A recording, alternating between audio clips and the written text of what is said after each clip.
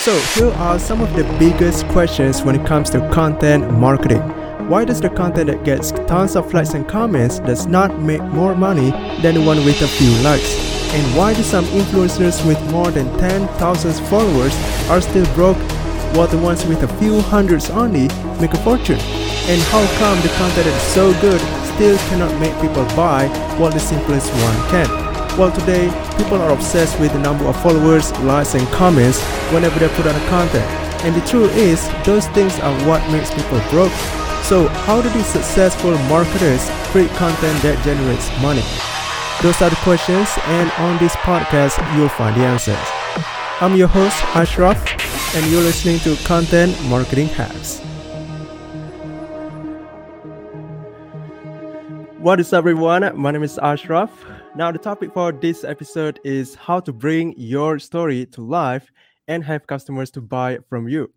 And today's guest is Vince Warnock. He's an author, marketing, and visibility coach, and the host of the Chasing the Insight podcast. All right, what is up, Vince? Welcome to the Content Marketing Hacks podcast. So glad to be here.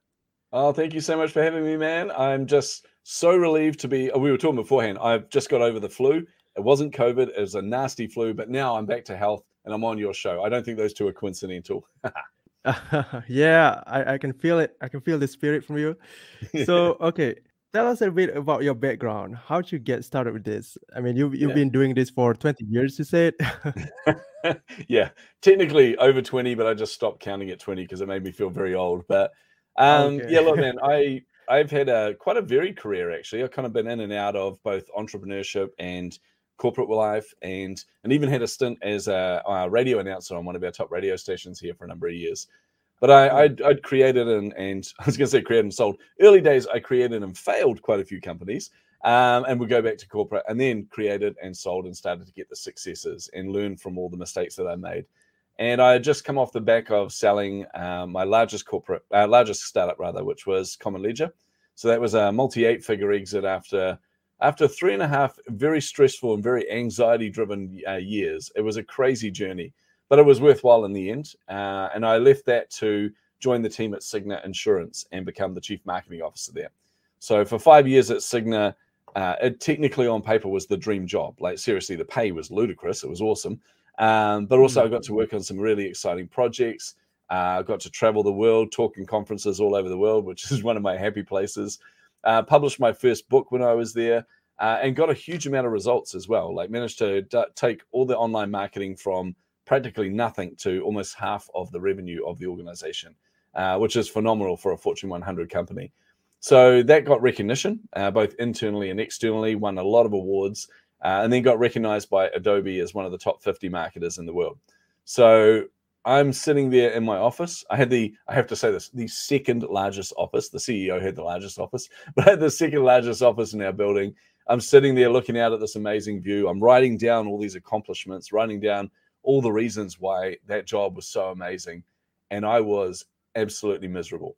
I remember sitting there thinking, I am so unfulfilled. I feel so unhappy with this job. And then I felt really, really guilty about that as well, because that was a job that most marketers, particularly here in New Zealand, certainly in this part of the world, most marketers would kill for. Like it was an incredible job and I didn't want it. I just felt so unfulfilled. So made the easiest hard decision of my life, man. I decided to pack it all in just before COVID hit. So it was like December 2019.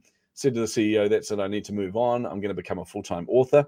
And my goal was to try and impact as many entrepreneurs as possible. And I thought if I write my new book, it's going to help a lot of people. So that's going to be great. So I left in January 2020, started writing that book, got about a week in and realized that was a dumb idea. I'm ADHD. You can't just focus on one thing at the same time as when you're ADHD. That's nuts.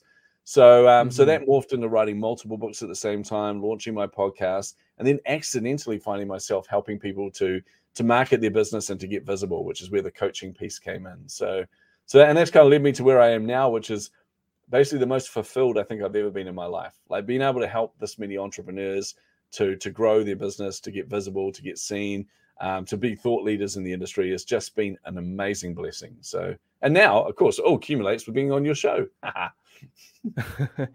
Wow. Okay, that's a long journey. Okay, so you went from radio DJ to now a coach. Okay, Yep, so exactly. Yeah. and what was your first book? You said you authored a book First book was before. called Chasing the Insights. It's the same name as my Ah. podcast and that. It really was. I had kind of three reasons to write the book. So one of them was the success I was getting in my startups, the success I was getting in corporate, drew the attention of a lot of people, and particularly when I was at Cigna. A large amount of the Cigna markets from around the world were all like, "Hey, we want to know more about how you're doing all this, Vince. We really want to know your methodology. So can you book an hour with us each week?" And when Mhm. you start adding up all the different people that wanted an hour each week, it was more than a full-time job. So I thought, rather than give up my time and just teach them, how about I write a book and then they can all buy it and I'll make money from it? No brainer. So that was Mhm. one of my motivations. The other one was because a good friend of mine had an agency, advertising agency here in New Zealand, and he was heading off to New York, and he was going to set up a new agency there and set up this new startup. And he met me for a beer and to say bye and all this. And he said, "Oh, before I go, I forgot to tell you, I'm a published author now." And I went, "What?" I lost my mind. I'm like, "This is awesome, man. I need to get my hands on the copy." And he goes, "Oh, I wouldn't bother. It's rubbish." And I thought he was being a typical Kiwi, typical New Zealander, basically just trying to downplay his work. And I said, "You can't say that about your book." And he goes, "No, I can, because it was a social experiment." He said, "I have this theory Mm. that people take you more seriously when you're a published author." And I said, "So how did Yeah. that work out?" And he goes, "Unbelievable." He said, "You'll be surprised how many doors it opens." And I was like, okay. So that made me want to do the book even more. And then the last motivation was I used to work with an angry Canadian woman, and she was an author. She'd written a number of books. And one day she just lost it because all the universities and CIT and all those kind of places were asking for me to go around them and train them on marketing, train them on digital marketing. And I thought, oh, that's cool. And we were in a leadership meeting, and they said, oh, yeah, and everyone wants Vince to go around and do another roadshow and do another conference and all this. And she was like, why are they always asking for Vince? He's not an author. He wouldn't make an author's a-hole. And I went, A, I'm right Oh my next to gosh. you. And B, challenge accepted. So I will neither confirm nor deny that I took a copy of my book and sent it to her and signed it from the author's a-hole. It's very childish. But it was a Oh good my. motivation. I'm very competitive. I don't like being told I can't do something. That makes me want to do it even more. So I actually really do. I am very grateful for the meltdown that she had at that particular time. Wow. You are the you like to challenge yourself, right? Yeah. Yeah. Yep. So okay. I'm yeah. All right. All right. So you mentioned earlier that you felt miserable and all that. So what Yep. was your biggest failure in your journey, and how did you overcome that? Biggest failure in my journey. Now, look, to be clear, I've had a number of failures when it comes to companies. Some of my Yeah. early companies, I had it was the wrong time in market. I missed the opportunity, or it was too early for some markets, or I misread a situation. I created a mobile app that pitted iPhone users against Android users, and you basically it's kind of like a game of Risk. You would take your city or your country and that for your particular platform. And started Hmm. working on that. So excited about it, validated market, did everything except for the one thing I probably should have done early on was actually talk to Apple, because Apple do not like being compared to anyone. So they basically said any carrier, which was our main kind of sponsors and things, any carrier, mobile carrier, or any mobile phone people, if they promote our game, they would lose the right to actually have iPhones in their shops, which of course is a big part of their revenue. So that kind of basically squashed the company, and it was like, oh well. So there's a lot of those kind of mistakes, and I learned from every single one. So I wouldn't say that they're catastrophes at all. Like every mistake I've had has helped to contribute to where I am now. But I think the Hmm. biggest recurring mistake that happens is, so I suffer from ADHD. So I deal Yeah. with this all the time. My attention is always grabbed by other creative projects, by other creative things, and I find it difficult to complete some projects and things. So I've always got processes and systems. But one of the challenges I have is with ADHD often comes a thing called RSD, which is rejection sensitivity dysphoria. And what that means is a large portion of my emotional self is taken trying to please other people. And from that, a lot of self-doubt kicks in. Imposter syndrome screams at me all the time. And there have been many, many opportunities in my life where I've missed out on things because I just want to fit in. I don't want to stand out above everybody else. But that's where the imposter syndrome comes in. Plus, I'm worried that if I do, I will be rejected by people. That's where the RSD comes in. So I hold back and I don't press forward. So that's probably the biggest mistakes I've made have always been around that kind of decision process of going, well, maybe I don't do that. Maybe I'll hold off from that. And then I look and see that opportunity would have been phenomenal. So, yeah. Yeah, I can relate to that. But I have never deal with someone with ADHD before. So how did you? So you mentioned that the way you overcome it is through what was that again? Systems and processes. Yeah. Part of the thing with ADHD is ADHD is often talked about as a disorder. So it's often talked about as something that is negative, something that is wrong with you. But the reality is when you have ADHD and you start to understand it a lot more, it really is just a different way of thinking. So for me, I operate in creative energy all the time. So I get really excited. Like if someone comes to me with a challenge, I love to think outside the square, to think of different kind of approaches. I love to look at creative solutions to it. I feel energized. I feel alive. And often those are the things that pull my attention away. Whereas things that are monotonous, things that are repetitive, I find very, very difficult. So I've had to recognize that about myself and put in place systems and processes to be able to cope with that. So, for example, I outsource a lot of the more repetitive tasks in my business, or I put in place accountability partners where I know if there's something that I have to do every single day. I've got an app here connected to a pile of other entrepreneurs where we hold each other to account. So they can literally check in on me and see if I've done these tasks. And if I haven't, I get a lot of messages of people going, come on, Vince, come on, man. Stop looking at the shiny object. Stop getting all distracted. Focus on those tasks. So they call me to account with it. Wow. Okay. All right. So this is the first time I know about ADHD. Actually, this is the first time someone explained it to me. So okay. Now I understand how they feel. So it's like a lot of thoughts coming in at you at once. Yep. Is that right? You really struggle to pay attention sometimes and things like that as well. So some of the things you'll notice with people with ADHD, they often sing out loud without realizing they're doing it, or they hum to themselves without realizing they're doing it. Or if they're sitting in a meeting often, and I do this all the time, I'll sit there with a pen and I'll either fiddle, like, twirl the pen around, or I'll be drawing and I doodle a lot of the times in my notebooks. And it seems like you're distracted, but actually what you're doing is it's helping you to focus on what you're supposed to be paying attention to. So unfortunately, when I was a child, it basically wasn't invented. They didn't have a name for it, so they didn't know how to treat it. I was just a really distracted boy. Whereas nowadays, they medicate it. So they put people on Ritalin, a number of other drugs that actually help them to focus. Now, the problem with that is it's not a disorder. It's not something that should be medicated unless it is really severely detrimental to your learning or detrimental to your health. What should be happening is teaching people to cope with these things, teaching them how to think different or how to understand it so that they can put in place their own checks and balances. I see. All right, Vince. I'm sure you have a lot of stories that you would like to share about ADHD and the journey. Since you probably have done a lot by now, right?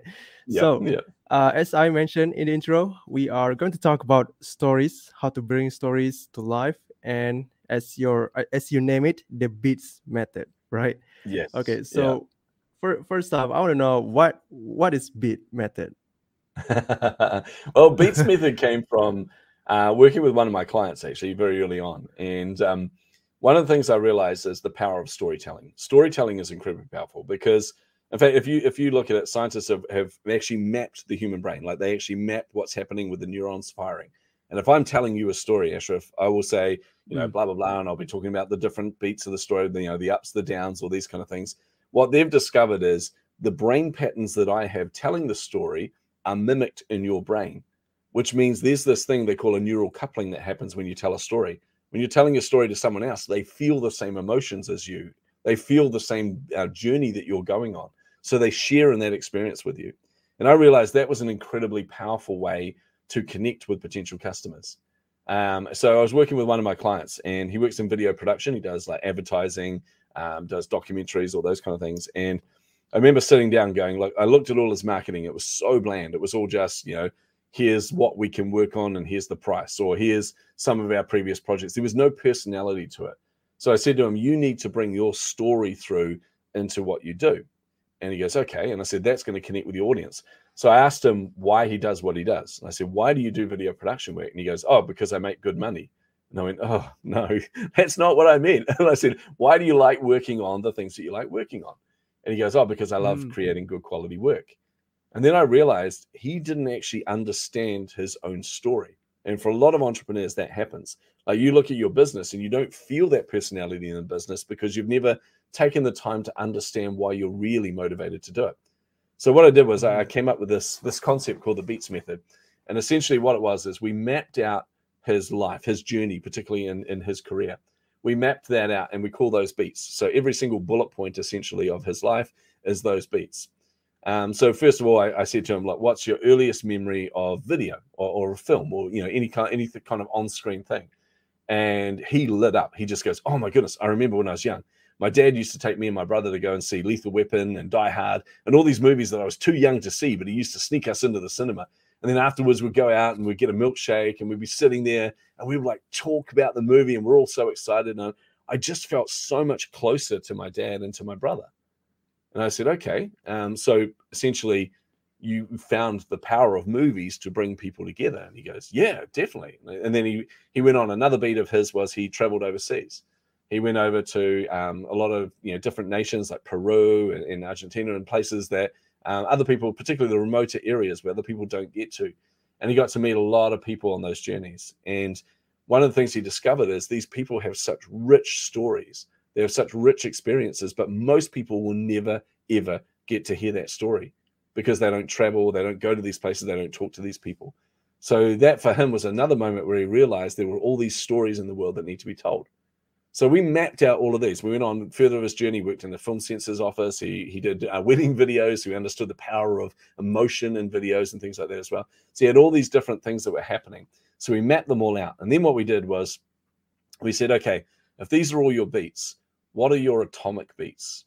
And what these are basically pivotal moments in your journey. So these are the things that happen there where you learnt something or something shifted in you. So we mapped it out and we said, right, this beat here, like for example, going to Peru, that beat, what did you learn at that point? He learned that there were all these stories that need to be told. What shifted in you? And it was his perception towards all these different cultures and things. So we mapped out all these atomic beats, these important ones. And then we looked at what his epiphany beat was. And his epiphany beat is the moment where basically everything shifted. That was the moment he started the new business. That was the moment he realized that he was really, really passionate about that. So we kind of put these together. And what I taught him was this method where you basically have these beats, you have all the atomic beats, you have the epiphany beat, and you can move in and out based on the different lessons that you learned along the way. So for example, one of the lessons he might have learned was how to bring emotion into video. And another lesson he might have learned was the fact that everybody's story matters. So depending on what he was talking about, if he got up on a stage at a conference or a summit, or if he got on a podcast, he could talk about any of those topics and look back at all the different beats, all the different examples he has from his own life and bring those to life in that journey. So he got really excited. We mapped this whole thing out. And this is where I knew I was onto something really big with this, because he went home to his wife and he was practicing his origin story, essentially, looking at how he got to where he is. And his wife is a psychologist, so she overanalyzes everything he does. And he said to her, he goes, right, I want you to sit down, pour her a wine. He said, right, I'm going to tell you my story. And she's going, duh, I know your story. I know you. But he told her this story based on the Beats Method. And he called me up and he said, dude, I said, what? And he goes, you're not going to believe this. My wife is crying. He goes, in happy tears. He said, I realized I'm actually inspirational, which I thought was hilarious. But it made him realize that his story mattered. It made him realize that there was some power behind his shared experiences and power behind the things that he had learned through his career. And I think for entrepreneurs, that is incredibly powerful. So that's why I came up with this method. I take most of my clients through this as well. I help them to craft their origin story, help them to craft their brand story, help them to understand why they exist and why their business exists. And when you do that, it's incredibly powerful. The other thing that happens through this, Ashraf, is the fact that you're telling personal stories. The fact that your brand is based around your own experiences and things does another thing, as well as the neural coupling, which is really important. It also does something else. when you're talking with someone and they're making a decision to deal with you, like they're making a decision to buy your products, your offerings, your services, whatever that is, there are three kind of core parts of the brain, or three kind of core functions of the brain that are activated. The first of these, and these are not in any particular order, but you have the neocortex, right? This is the logical part of the brain. This is where most entrepreneurs base their marketing. So they look at the benefits, the features, the value adds, all the different things you're going to get, the pricing point, all the logical reasons why someone would buy your product, your service, or your offering.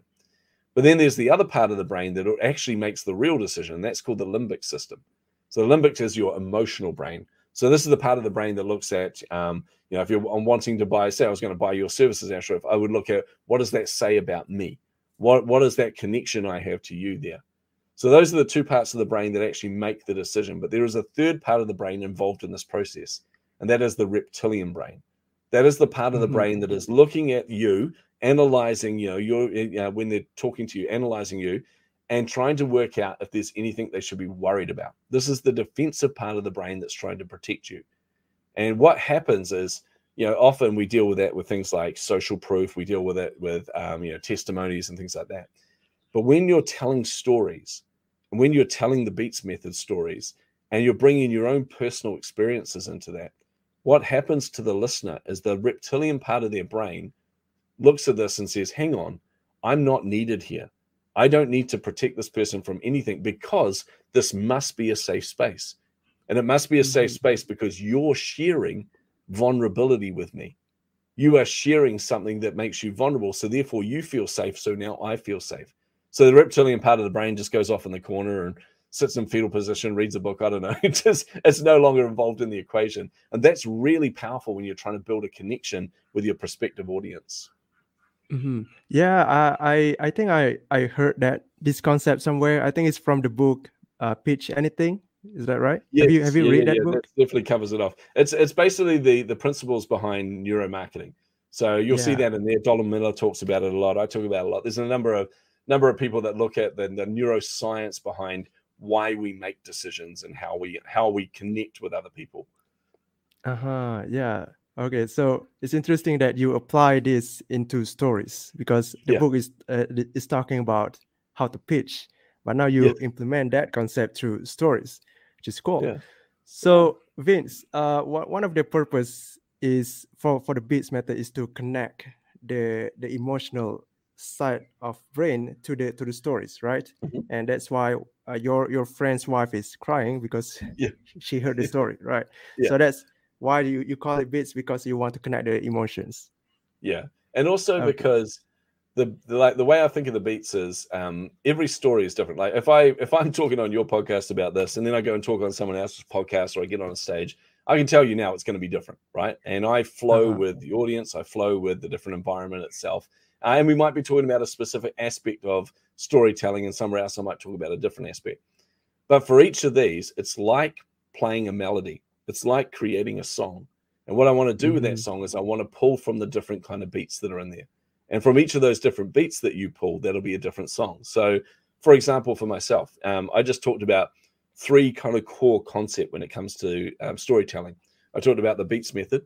I talked about neuromarketing, or the neuroscience behind marketing. And I talked about vulnerability.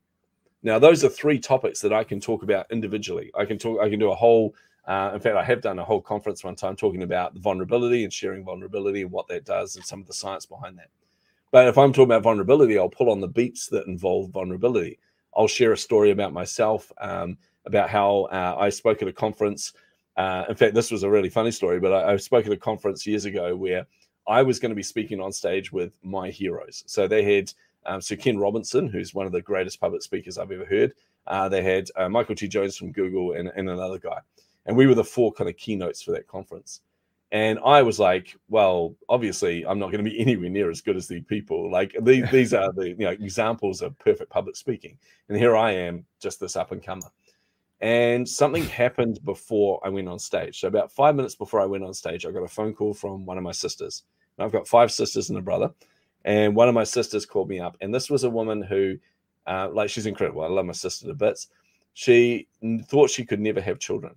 And of all my sisters, she was the mum. She was the one that mothered us when we were kids. She was just a natural born mum. but she thought she could never have children. And she was in this, she's married to this wonderful guy. And I get this phone call 5 minutes before I go on stage, and she is in tears. And I thought something had gone terribly wrong.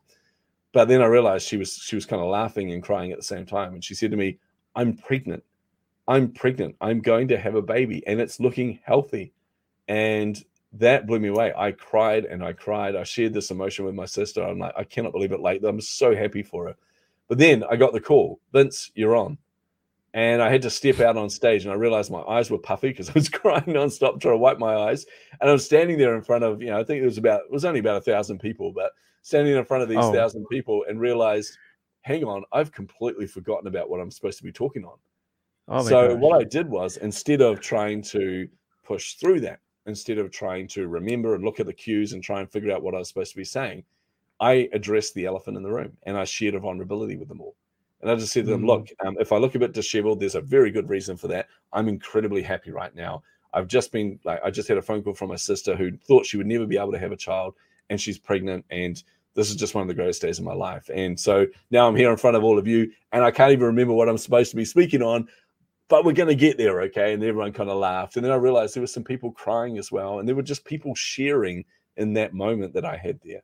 So then it all came flooding back, and I did the presentation, and the response from everyone was really, really good. Now, afterwards, the conference has a rating system. So each of the attendees rather, would rate the speakers there. And I'm very competitive, so I'm like, oh, can't wait to see it. I came first equal with Sir Ken Robinson. And that was not because I was a great public speaker. It wasn't because my topic was better than his, because there was no way that was possible. It was because people felt a connection with me, what we call a pseudo-social connection. They felt this connection with me because I shared this personal experience with all of them. So see, that's something I would pull, that story I just shared there is something I would pull out of the Beats method when I'm talking about vulnerability, or when I'm talking about my sister getting pregnant. Like any of these things, I can pull that out and bring that into my melody, bring that into my song, and paint the picture with that. So that's where the concept of the beats came from. It was really about playing these different rhythms and playing these different melodies based on all these things that were in your life. Wow. Okay, that's cool. So one thing that I still don't, one thing that most people don't get about vulnerability. Did I say that right? Yep. Okay.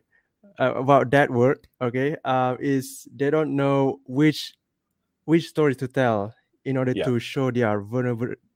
Oh my gosh, I'm struggling to say that word. You're doing well, man. I love this. Yeah. Okay. So you're right, and this is something that we do address within the Beats method. So one of the things we do is when you've mapped out the beats, and by the way, for anyone that wants to do this at home, anybody who wants to do this themselves, I will just give you a quick warning around it, and not a warning in a bad way. But one of the things that happens is when you're listing out all the beats, all the things that you've gone through in your journey to get where you are now, just be aware that often you can be very vulnerable in yourself like this, because you're dealing with past scars, you're dealing with past traumas. So having someone that you can talk to about this is really, really important. But what you do is you map out all these beats. And what we do, we have these columns on there. So we talk about, right, here is the beat. This is what happened. This is what I learned at that moment. Then there's another column. This is what changed at that moment. Then there's another column. Am I comfortable sharing this? And for a lot of people, some of those beats in their story, they're not comfortable sharing for a very good reason, because the scars are still too fresh, or the wounds will be too difficult to talk about. Particularly with a lot of the entrepreneurs I deal with, and a lot of the ones I take through the Beats method have come through abusive relationships or abusive backgrounds. Even myself, I grew up in an abusive household. So actually addressing some of those things in the story and putting those in the beats, you don't want to share that publicly, particularly if you're trying to protect other people. But then the other thing I look at in there is, like I said, what are the topics that you can relate this to? So for example, like with that vulnerability, that one story that I shared, for me, is a really good way to articulate the power of vulnerability. I've got about 30 different stories I can share on vulnerability, but that particular one is the one that I will pull out when I'm talking about that topic. The other thing that can happen, though, is also with some of those beats, it's not necessarily that you're not comfortable sharing it, but it might not be right for a specific audience. And so for me, for example, when I'm talking about my past, I'm talking about abuse, I can talk generally about that. I'm comfortable saying, hey, I grew up in an abusive household. If I'm in a conference or I'm in a summit or on a podcast, talking about abuse itself, I will go into more detail around that. Whereas for most people, it's no point me sharing that. It's just going to make them emotional for the sake of emotional. But then there are aspects of my abuse and the aspects of the background where I don't share it with people because they can't handle it. And I found this out the hard way, Ashraf, where one of my old colleagues I worked with, one day she was going on about, she was just having a bit of a rant and talking about how, people would never understand the trauma I go through. My brother came home drunk the other day, and I was like, oh my goodness, how old's your brother? Thinking, what, is he like 10? Is he 9? Like, kid coming home drunk, that must be pretty young for that to be a big deal. And it turned out he was like 28 or something. And I'm like, why is this a big deal? And she goes, oh, it's just so stressful and people don't understand. And I'm like, oh my goodness. I said, yeah, I know what you mean. And I started sharing aspects of my childhood. I started sharing about some of the things that happened with the abuse, going, yeah, well, when I went through this and when this situation happened. And then I looked at her and realized she had gone green. Like, she could not cope with what I shared, because for her, a 28-year-old brother coming home was the most coming home drunk was the most devastating thing she'd ever dealt with. And I'm thinking, I'm now sharing things about, getting my hair set on fire or getting shot with a 22 or all these kind of things. And she can't get her head around these scenarios. So you've got to be cautious about your audience. You've got to read your audience. You've got to read the topics that you're talking about there and pull from the right beats to bring that to life. Yeah. All right. So when we, you mentioned about bringing stories to life, right? So when you talk about bringing stories to life, how do we make sure that it feels? Sorry, can you repeat that one? That cut out on me. Oh, okay. So when you mention about bring stories to life, how do we make sure that it feels alive? Oh, right. Okay. Well, the key thing is looking at what the story itself, like stories themselves they bring things to life, right? Stories are, like I said, they're that shared connection you have with people. But you got to look at, are they adding value or detracting from a situation? And a good example of this was a guy who was speaking at a conference I went to. He was talking about hope, right? Which is an important topic. And for a lot of people, it's something, particularly in the world right now, by the way, it's something that is dramatically missing. A lot of people feel like they have no hope. We're coming out the back of lockdowns here in New Zealand. 70% of businesses in one of our regions are shutting down. So for a lot of those business owners and entrepreneurs, there is very little hope there. So this is a topic that's incredibly important. And when you listen to the speaker, and he missed a massive opportunity. When I listened to him talking about hope, he spent 2/3 of that presentation talking about the dramatic stuff he went through as a child, talking about his heroin addiction, talking about suicide attempts, talking about losing all of his loved ones. And he painted such a bleak picture over 2/3 of that presentation. And then at the end, he got to the point where he's like, and now basically I've come out of all this and there's hope and blah, blah, blah. But what happened there was that entire presentation was so unbalanced that people felt the negativity more than the sense of hope at the end. Whereas if he had glossed over some of the stuff that he went through, if he had spent maybe a quarter of the presentation talking about what it was like growing up with no hope, and then to talk about, like, spend maybe half of it talking about what it was like to finally realize what hope looked like and bring his own personal stories into that, and then give them that sense of hope at the end, that would have been more powerful and connected with his audience even deeper. So it really is looking at, in fact, one of the things I do is whatever presentation I'm putting together, whether it's podcast, whether it's a summit, a conference, a masterclass, whatever, I always start with 3 things. I say to myself, what do I want them at the end of this, whatever it is, at the end of this podcast, what do I want them to think? What do I want them to feel? And what do I want them to do? And if you can nail that right from the word go, then you structure your presentation around those 3 things. So, for example, if I want them to feel a sense of hope, and I want them to think that that they can do it, that they can be empowered to do this themselves, that it's actually not as hard as they thought, and I want them to take action on this, then the majority of my presentation is going to be focused around those things rather than the backstory, which just gives context to those topics. Wow. Okay. So, Vince, another thing about vulnerability. Okay, nice. I will practice saying that word after this. You love it. Okay. So another thing about that is I think to make it work is to tell the success story after that. I remember my mentor said, do not share the scars, but share Do not share the wounds, but share the scars. Yeah, that's right. Is that right? Yep, Yeah. that's exactly it. Yep. Yeah. Yeah, and So it's they're dead right. It is a case of not sharing the wounds, sharing the scars, and that's why, like I said, when you go through the Beats method, there are things in there that are too fresh, that are too open wound, that you really shouldn't be sharing. But the key thing for me is it's not sharing something sad. Sad can be part of that, but it's how you structure that.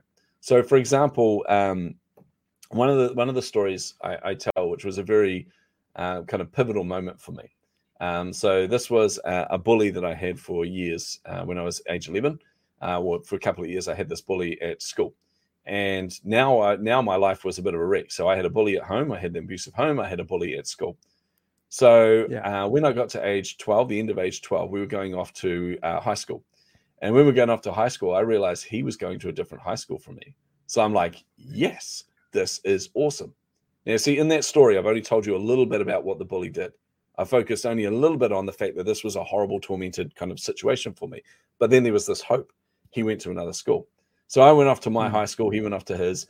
I was kind of sick of being a victim. I was sick of people being able to push me around and bully me and things. So I decided to learn martial arts. I learned boxing. I learned kickboxing. I learned Chinese Kung Fu.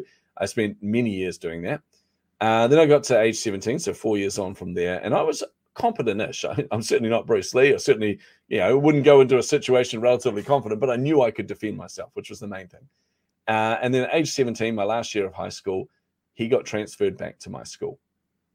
And I was like, okay, well, this is awkward, but this is also going to be one of the best days of my life, because I've seen every 80s movie. I've seen all those situations where the underdog comes out on top, the bully gets his comeuppance. It was like, this is going to be fantastic. I'm finally going to get my revenge on this guy, and I'm going to be, vindicated. It's going to be amazing. And he wanders past me one day, and I was like, okay. So he wanders past, and I yelled his name and a couple of expletives, as you do. He turned around in his usual fashion, struts over to me and took a swing. And I moved out the way. And he took another swing, and I moved out the way again. And I'm like, nice try. Wow. He took a few swings, and then that was it. It was my moment. I lashed out, and I decked him, and he went out like a light. He went down, he hit the ground, and I'm standing there going, ha! And yet on the inside, I felt terrible. I'm like, I thought this was going to be an amazing moment, but I'm not feeling amazing at all. In fact, I'm feeling like something's not quite right. So I found myself dodged. What's that? Should dodge? Yeah. Wow, you dodge it. Wow, that's so cool. Yeah, not quite Matrix styles. He wasn't the fastest guy in the world, but anyway, but I managed to avoid the punches.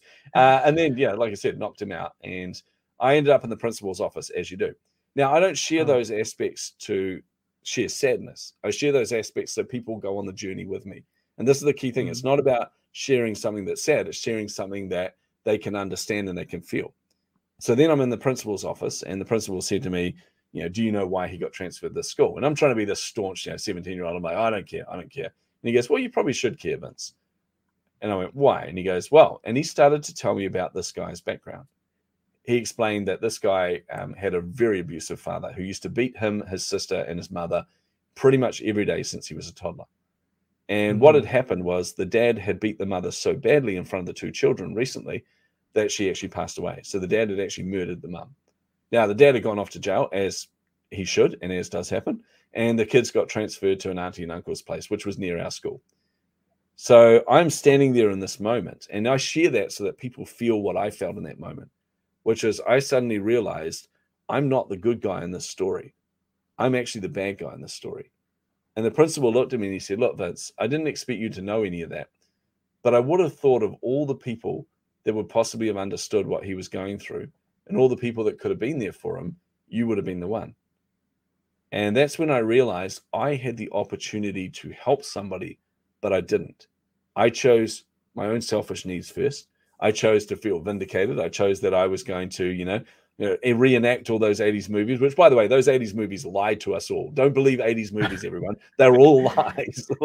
Forget Revenge of the Nerds. They don't come out on top. It's terrible. Anyway, so I suddenly, in that moment, it came to the realization that I really need to understand why people behave the way that they do. I need to actually take a moment to try and understand what's behind the action, what's behind the behavior, rather than just look at my own tiny little slice of the world. So you see, with everything I shared in that story, Ashraf, it was really to help people to feel what I felt in those moments so that they can come to the same conclusion I do. And when I've shared that story at conferences before, I actually watch the faces of people, and you see them when I get to the point where I'm like, this is going to be the greatest moment. I'm moving out of the way from the punches and all this. You see them smiling, going, yes, he's going to get him. He's going to get him. And then bam, I knocked him out. And they almost go, yeah. Like you can see that look of joy on their face until they realize the same lesson that I realized in that moment, that wasn't the thing to do, that I should have understood more about him. So by sharing that story, I'm not doing that to make people sad. I'm doing that to emphasize what we should understand, which is that we should be really curious about each other and we should understand why people behave the way they do. Yeah. And, if you bully the bully, does that make you the good guy? Because no, you said, you said you're a bad guy. It was honestly, for somebody, I've been a Star Wars fan and a comic book fan since I was a little kid, right? I saw Star Wars when it first came out. I was 7 years old.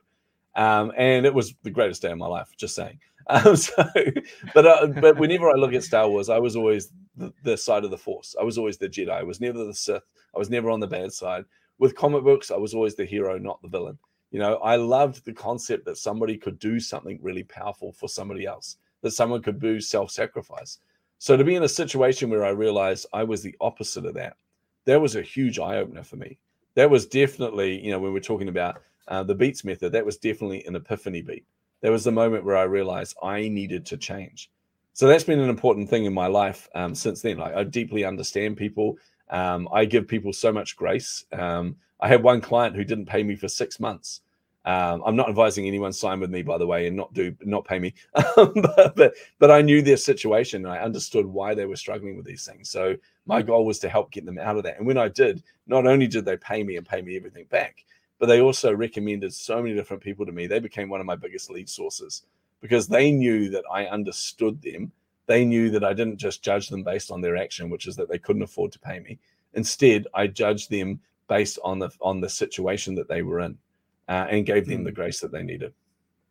Mm-hmm. Yeah. So what I like about you, Vince, is that every time I ask questions, you always tell stories, and I love everything about your stories.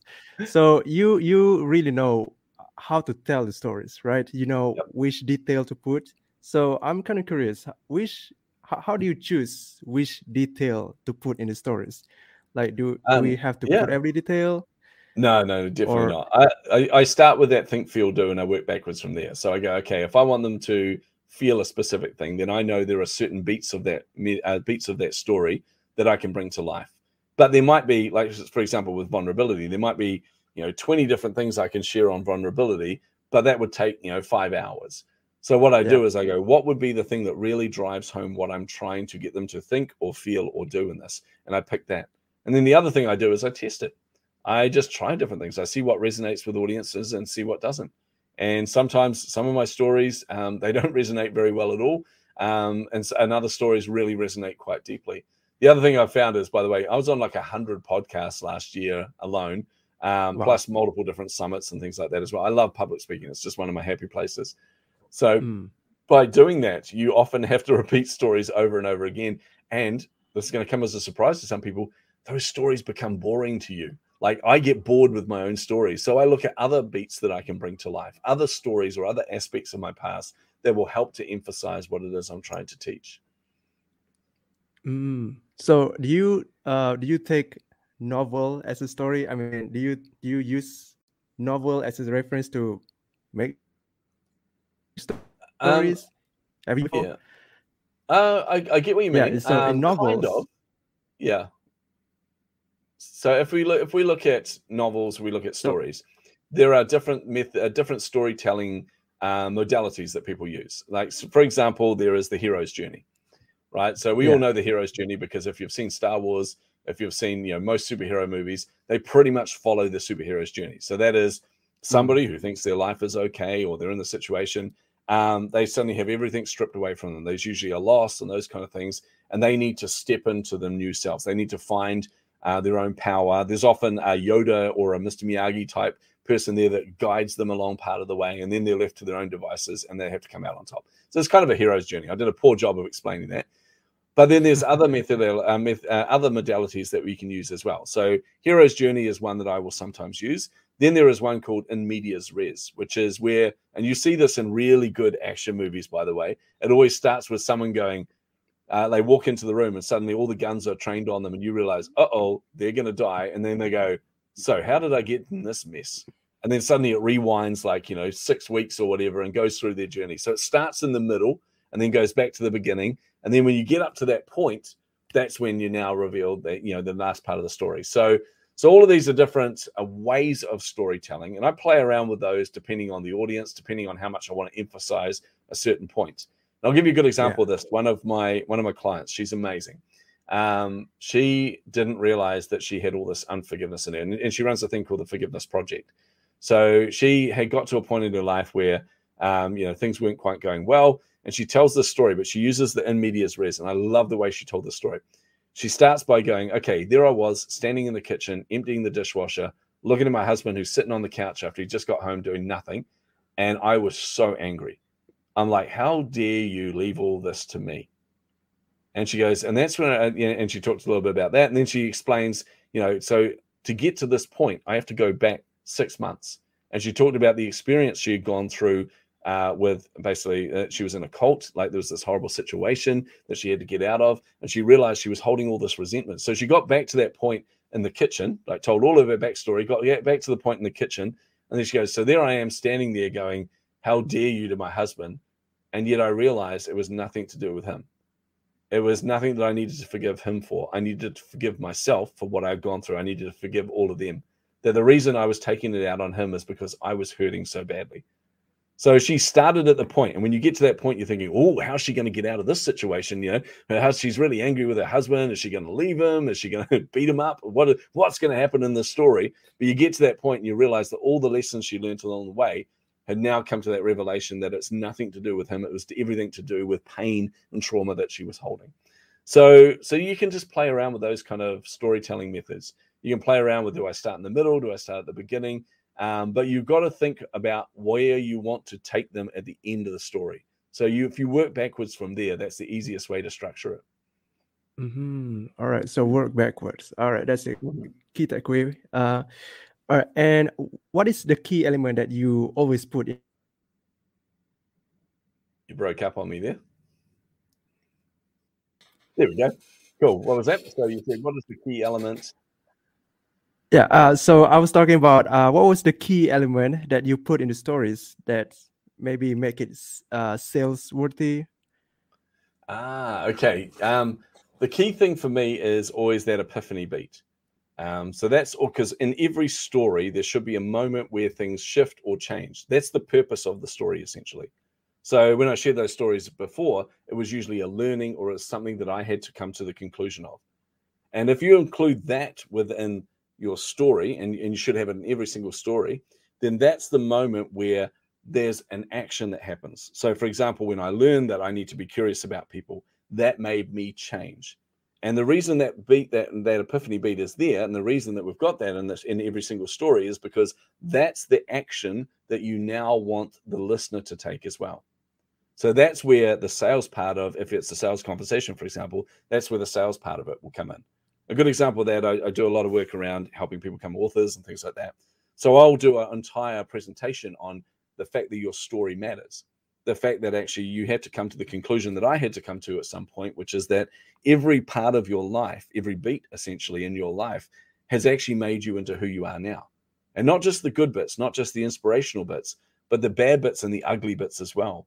The traumas, the scars, all of the things you've had to go through have actually shaped you into who you are now.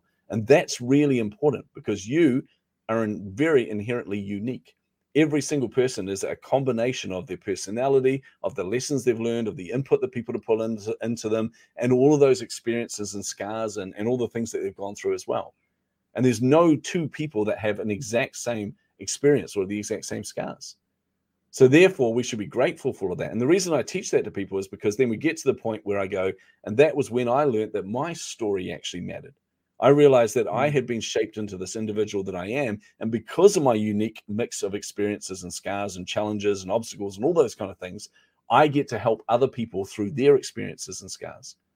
So by doing that, by teaching people this and having that epiphany beat in there, which is the moment I realized that everything I've gone through counts for something, then the conclusion of that is simply your story matters and we need to bring your story to life. And that's when the sales pitch is really easy, because I say to people, the best way to do that is to put it into a book. And I help them to bring their book to life and get them to be a best-selling author. So that's what I would include in every single story, is that epiphany moment, that moment where things shifted or changed for you, because that's the shift and the change you want in the audience as well.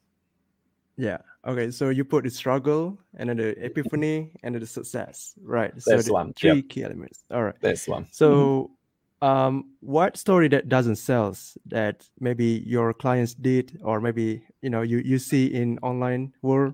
So yeah. So why some story doesn't work? I think some stories don't work because people are afraid to share the vulnerable aspect of it. So, and you hear this a lot with bro marketers. Like, I can't stand bro marketers. They're the ones that's all about, 10x your results, buy your Lamborghini, buy the private jet, get the hot girlfriend, all these kind of things. I'm like, guys, there is far more important things in life than all of that stuff that you just talked about. There are far more fulfilling things, and all of you are really unhappy. But anyway, so a lot of them will share the successes only. They'll get up there and they go, I was building this business. Then I realized here's what I want to do. And bam, everything changed. And suddenly it was a massive success. And I'm like, ooh. And they're telling these stories from this positive mentality. But the problem with that is the audience aren't feeling that. The audience are seeing all the obstacles. The audience are, like all of us, are insecure, are fearful, are all these kind of mix of emotions. So when you get up there and you're saying, yeah, everything's wonderful and it was awesome and I kick ass and I'm so good. And if you buy my methodology, you're going to feel good as well. That's all well and good, but the person sitting there going, yeah, but I'm not the same as you. I feel afraid, or I feel these hurts, or I feel these pains.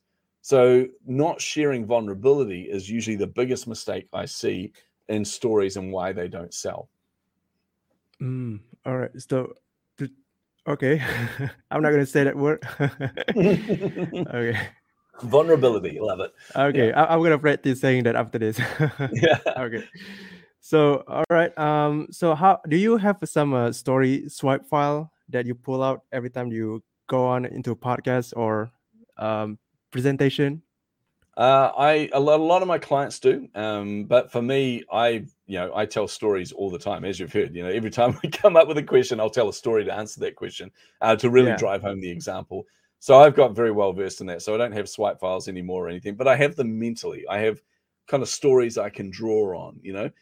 Where I do use a swipe file is and it's usually just a Trello board for me that has all of my beats mapped out, is if I'm doing like a really short presentation, like a 5-minute presentation where it's got to be punchy, or a 15-minute presentation where it's got to be really punchy and really effective, then what I'll do is I make sure I go to the swipe file to pick the right story that's going to be able to be delivered in that time frame and be able to have the same impact as one of the longer stories I would normally tell. Mm-hmm. Yeah. So one thing that I'm still curious about is, what if someone doesn't have a rags to rich story? I mean, someone that live a normal life, right? So they don't have some poverty lifestyle story. So how do you go about that? Well, the thing is, it doesn't matter if you've come from poverty or not. What matters is what you've grown up in, because you got to realize that, and I realize this, not everybody is going to resonate with me. And I'm okay with that. I never used to be okay with that. Having RSD, which is rejection sensitivity dysphoria, means that you really want people to like you, But the reality is, I know there's a whole pile of people that aren't going to resonate with my story. It's not for them. But the same with you. If you haven't gone through poverty, if you've just grown up in a really stable household, there will still be beats that made you get to where you are now. There will be still things that made you realize I didn't actually enjoy corporate life, so I created my own business. And this is why I didn't enjoy corporate life. And that what you share in those moments, that vulnerability that you show, just in the fact that you just didn't enjoy it, is going to resonate with those people that are sitting in corporate life going, I want to do the same as you. I want to start my own business. You totally get me. You totally understand me. So never be afraid to share your story at all. It doesn't have to be rags to riches. It can be riches to riches. It can be riches to rags. It can be anything there, as long as people that you're trying to target will share in those experiences and share in the emotions of that as well. So, all right, the key element here is to share find someone who start the same journey as you, and then share that story from there. Yeah, okay, exactly. So, Oh, cool. So what is one trick that you learn about storytelling that sells? One trick I've learned is, that's actually a really good question. Drilling that down to one thing I've learned is going to be really, really tricky. No. I think one of the things I've learned is not to be afraid to try different stories and try different aspects of that as well. And just always try and read particularly if you're doing a sales conversation or a presentation to a small group of people, when you're sharing the story, I'm watching their eyes at every single point. I'm flitting between the eyes of each of the different people, because what I'm trying to tell here is because you can see a hesitation in people's eyes. And for example, as I said earlier, if I talk about the abuse that I grew up with, and I talk about, my dad setting my hair on fire, for example, if I share that, I can usually see their eyes shut off really quickly, because for them, they can't comprehend what that's like. So therefore, I've lost them within the story. So watch people's reactions as you share the stories. Watch their reactions as you get to the epiphany beat and that epiphany moment. See what they do. Like, see if they've got a big smile on their face at that point, you've captured them. So just use those kind of audience reactions. Test it with as many people as possible. And the key thing is just continually tell stories. Even if you're just doing it at home and talking to your cat. My cat thinks I'm mad. Honestly, every morning, because I get up at 3, like 2 or 3 every morning, and the rest of the family don't get up till about 6. So for 3 hours, my cat puts up with me telling him stories all the time. He just looks at me like, dude, I don't understand English. You're an idiot. Oh my gosh, poor the cat. Yeah. All right. So, Vince, I think we are close to an end here. So what's the one thing people can do today after listening to this episode? I think the one thing they can do is I want them to do 2 things, actually. I'm going to cheat here totally. One of them is I want them to realize that their story actually does matter. And for all of you, your story really does, right? For those of you who think, but I don't have a story, or my story is not powerful enough, I'm telling you now that is wrong. I'm telling you now that is false. There are people out there that are genuinely waiting for your story. They're genuinely waiting for your combination of experiences and lessons and personality and everything to really speak to them. And I'll give you a good example of this is I did a virtual summit a couple of years ago. So I ran a virtual summit, and one of the women that was on there shared this story about how she was fired multiple times from her job. And her husband walked out, and it was just this kind of mixture of mess. And she was sitting in her car one day, and she had just been fired from that job and went to go home and realized her husband's not going to be there. And she felt like a complete and utter failure. So she shared this story and talked about the fact that she stopped at the lights, burst into tears, and went, I'm never going to be employed ever again. No one's ever going to want to. I'm such a loser. No one will ever want to employ me. And that was the moment where a little part of her fired up on the inside and just said, okay, are you ready to be yourself now?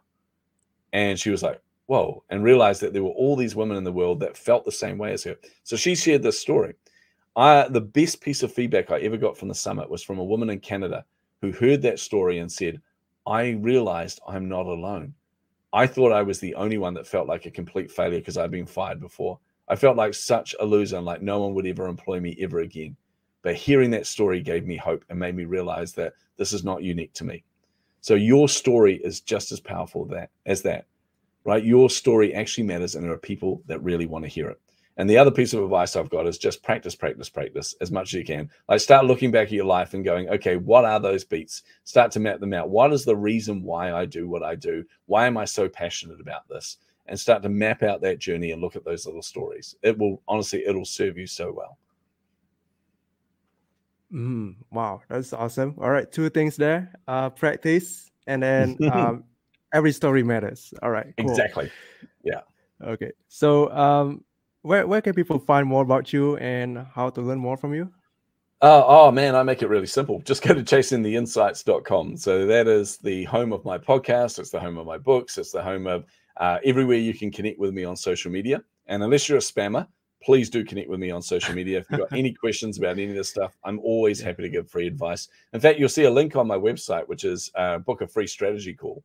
And if you've got any questions about your story, about storytelling, about marketing in general, or becoming an author, just book some time with me, and it's no obligation. I will help you get some clarity and give you a bit of a roadmap on where you can head with this. Wow, that is so cool. Okay, so you have a book coming soon? I have many books coming up, man. I've got a number of my own books coming up. There's one called Entrepreneurial Haiku, which is due out in a few weeks. I've got 4 other books that are going to be published this year of my own. But I'm also doing a pile of collaboration books. So these are books that make it easy for you as an entrepreneur to get into the world of being a published author and becoming a best-selling author. So basically, you only have to write 3,000 to 5,000 words.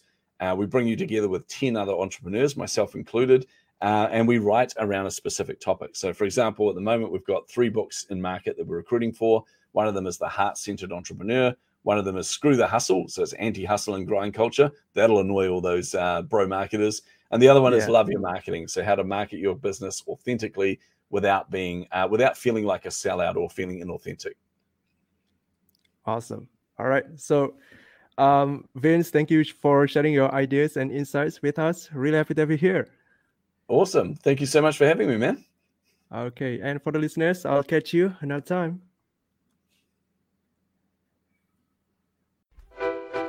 If you want to get people to buy your offer, no matter how much it costs, keep listening.